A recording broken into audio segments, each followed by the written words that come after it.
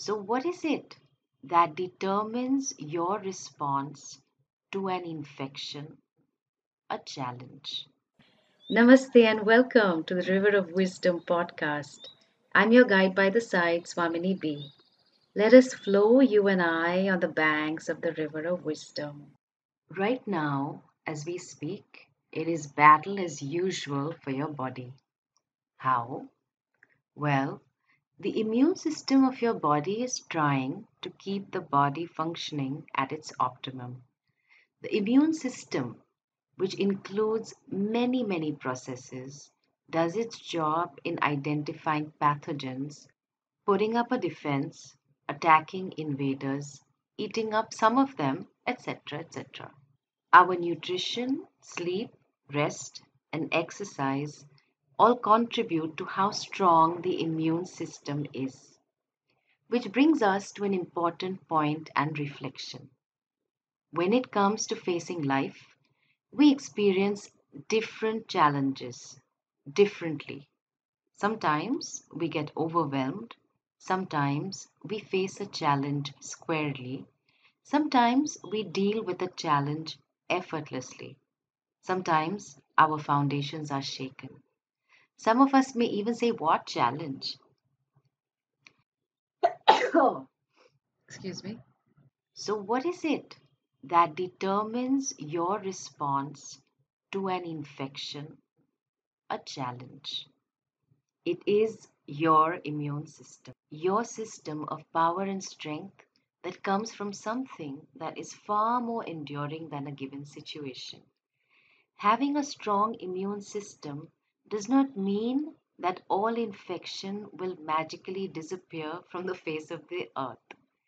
As we speak, there are many viruses and bacteria that are waiting to have a good time or are waiting to have a go at us. The bacteria in the stomach rightfully can lay claim. They could very well be saying, "Hey, our ancestors have been here for so long. It is my right to continue to stay here. Nobody can accuse me of encroaching."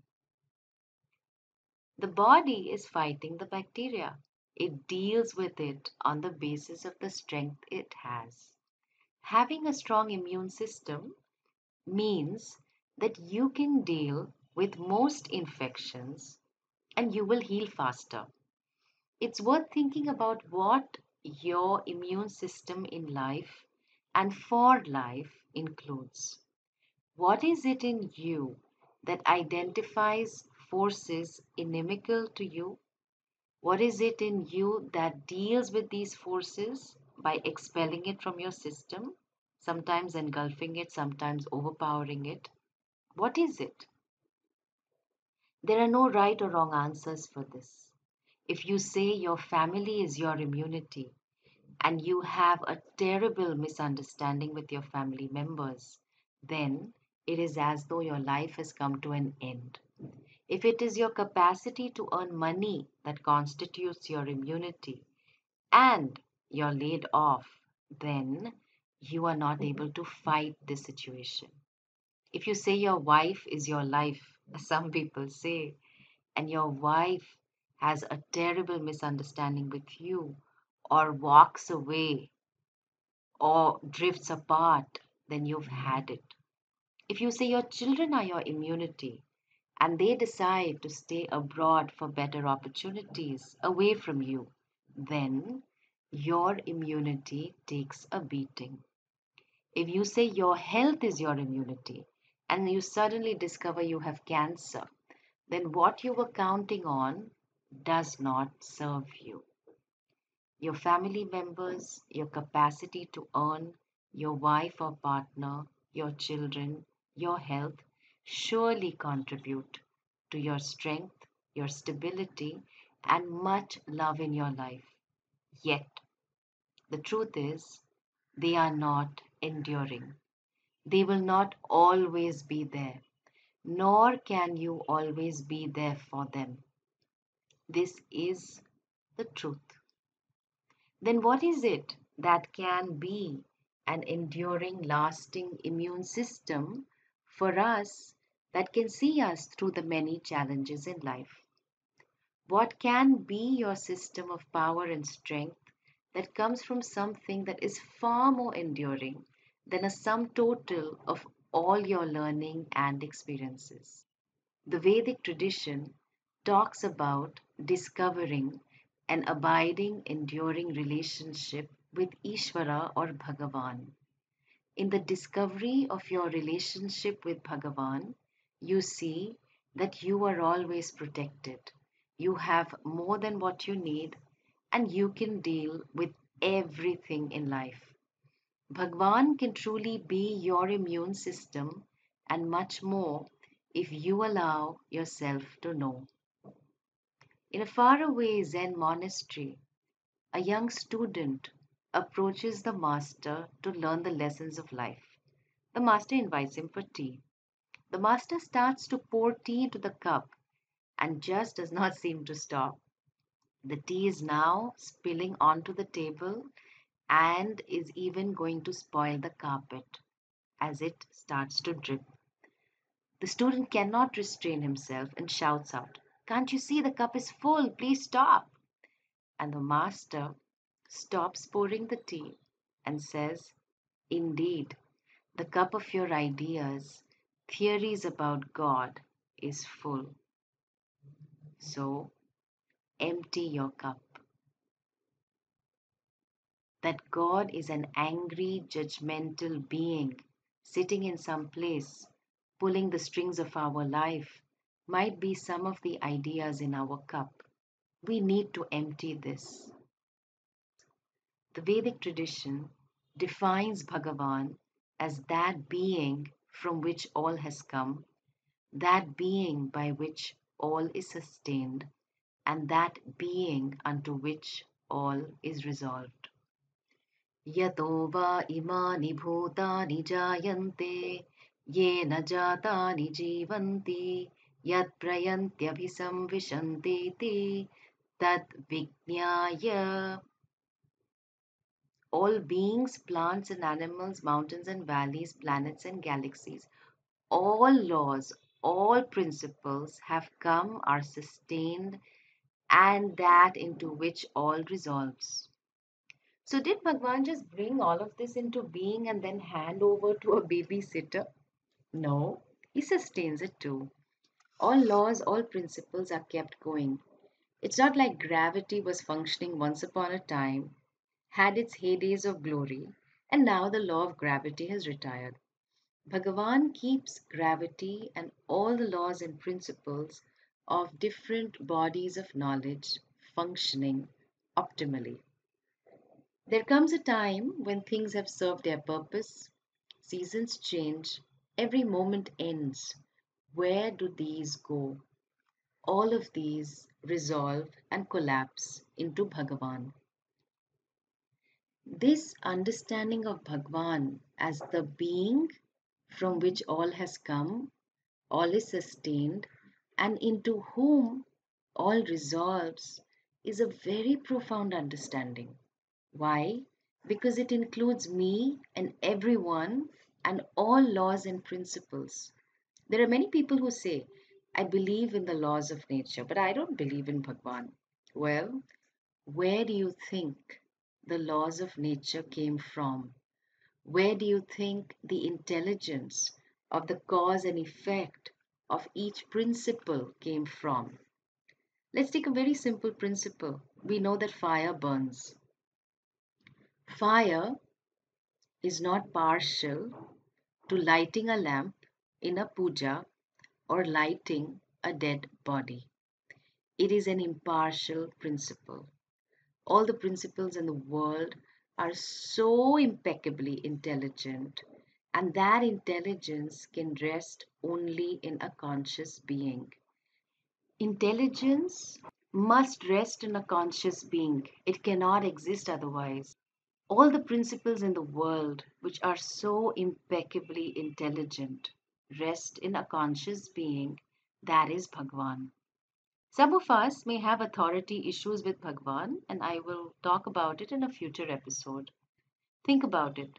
Me and all that I take myself to be My experiences, my many sufferings, my unresolved issues, my resolved issues, they have all come from Bhagavan. He is the very source of me. In other words, He is my mother and father, and even the mother and father of all my ancestors. And He is the causeless cause.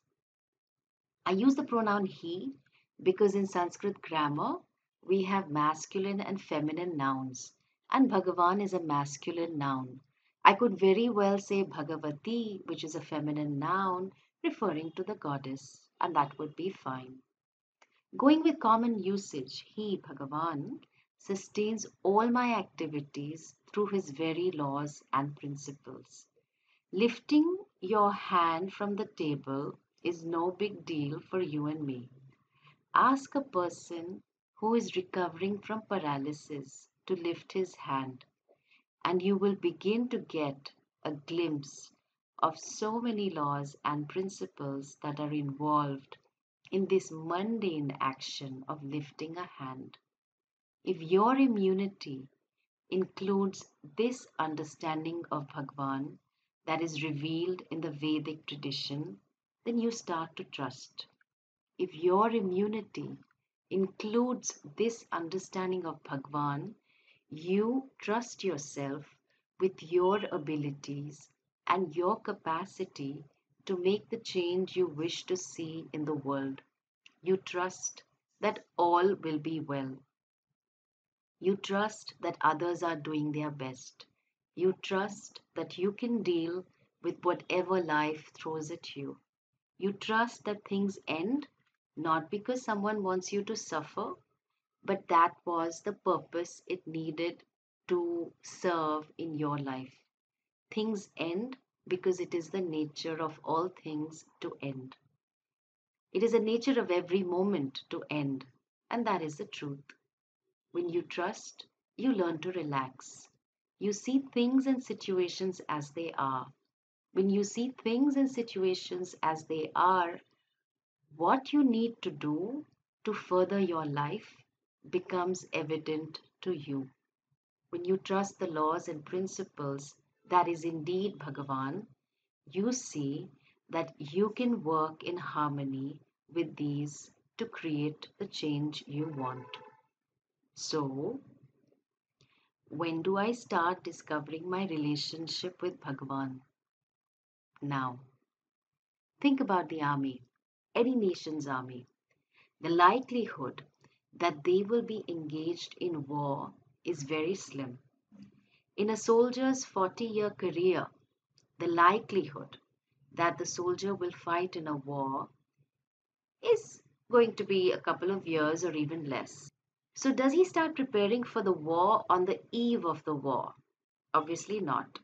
He's always preparing and he is always battle ready. For the 2 years or less that he might spend in war, the rest of the 30 plus years, he's preparing himself, strengthening himself, strategizing and strengthening his support system. He understands how the enemy works, so on and so forth. The teachings of life are really understood in the thick and thin of the battlefield of life, not in a quiet cave. Arjuna did not retreat to a cave to talk about the mysteries of life with Bhagavan Sri Krishna.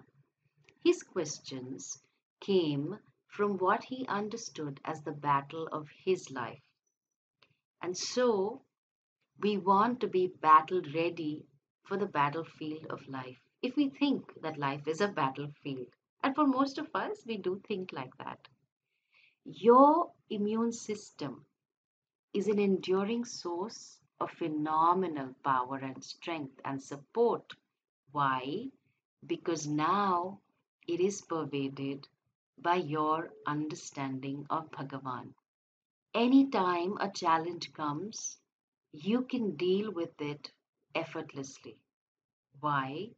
Because your immune system is ready to face and embrace all of life because you see your life as a manifestation of Bhagavan. You see that you and every moment of your life has come from Bhagavan, is sustained by Bhagavan, and one day your body mind will resolve into Bhagavan. What you consider as you is fully pervaded by Bhagavan. What a profound understanding revealed to us by the Vedic tradition. You matter, your life matters, what you do with your life matters. Thanks for listening. I would love to hear from you. If you have any questions about this episode, please email me or send me a voice message at swaminiji at discoveratma.com. That's SWAMINIJI at DISCOVERATMA.com. And I will respond. See you next week.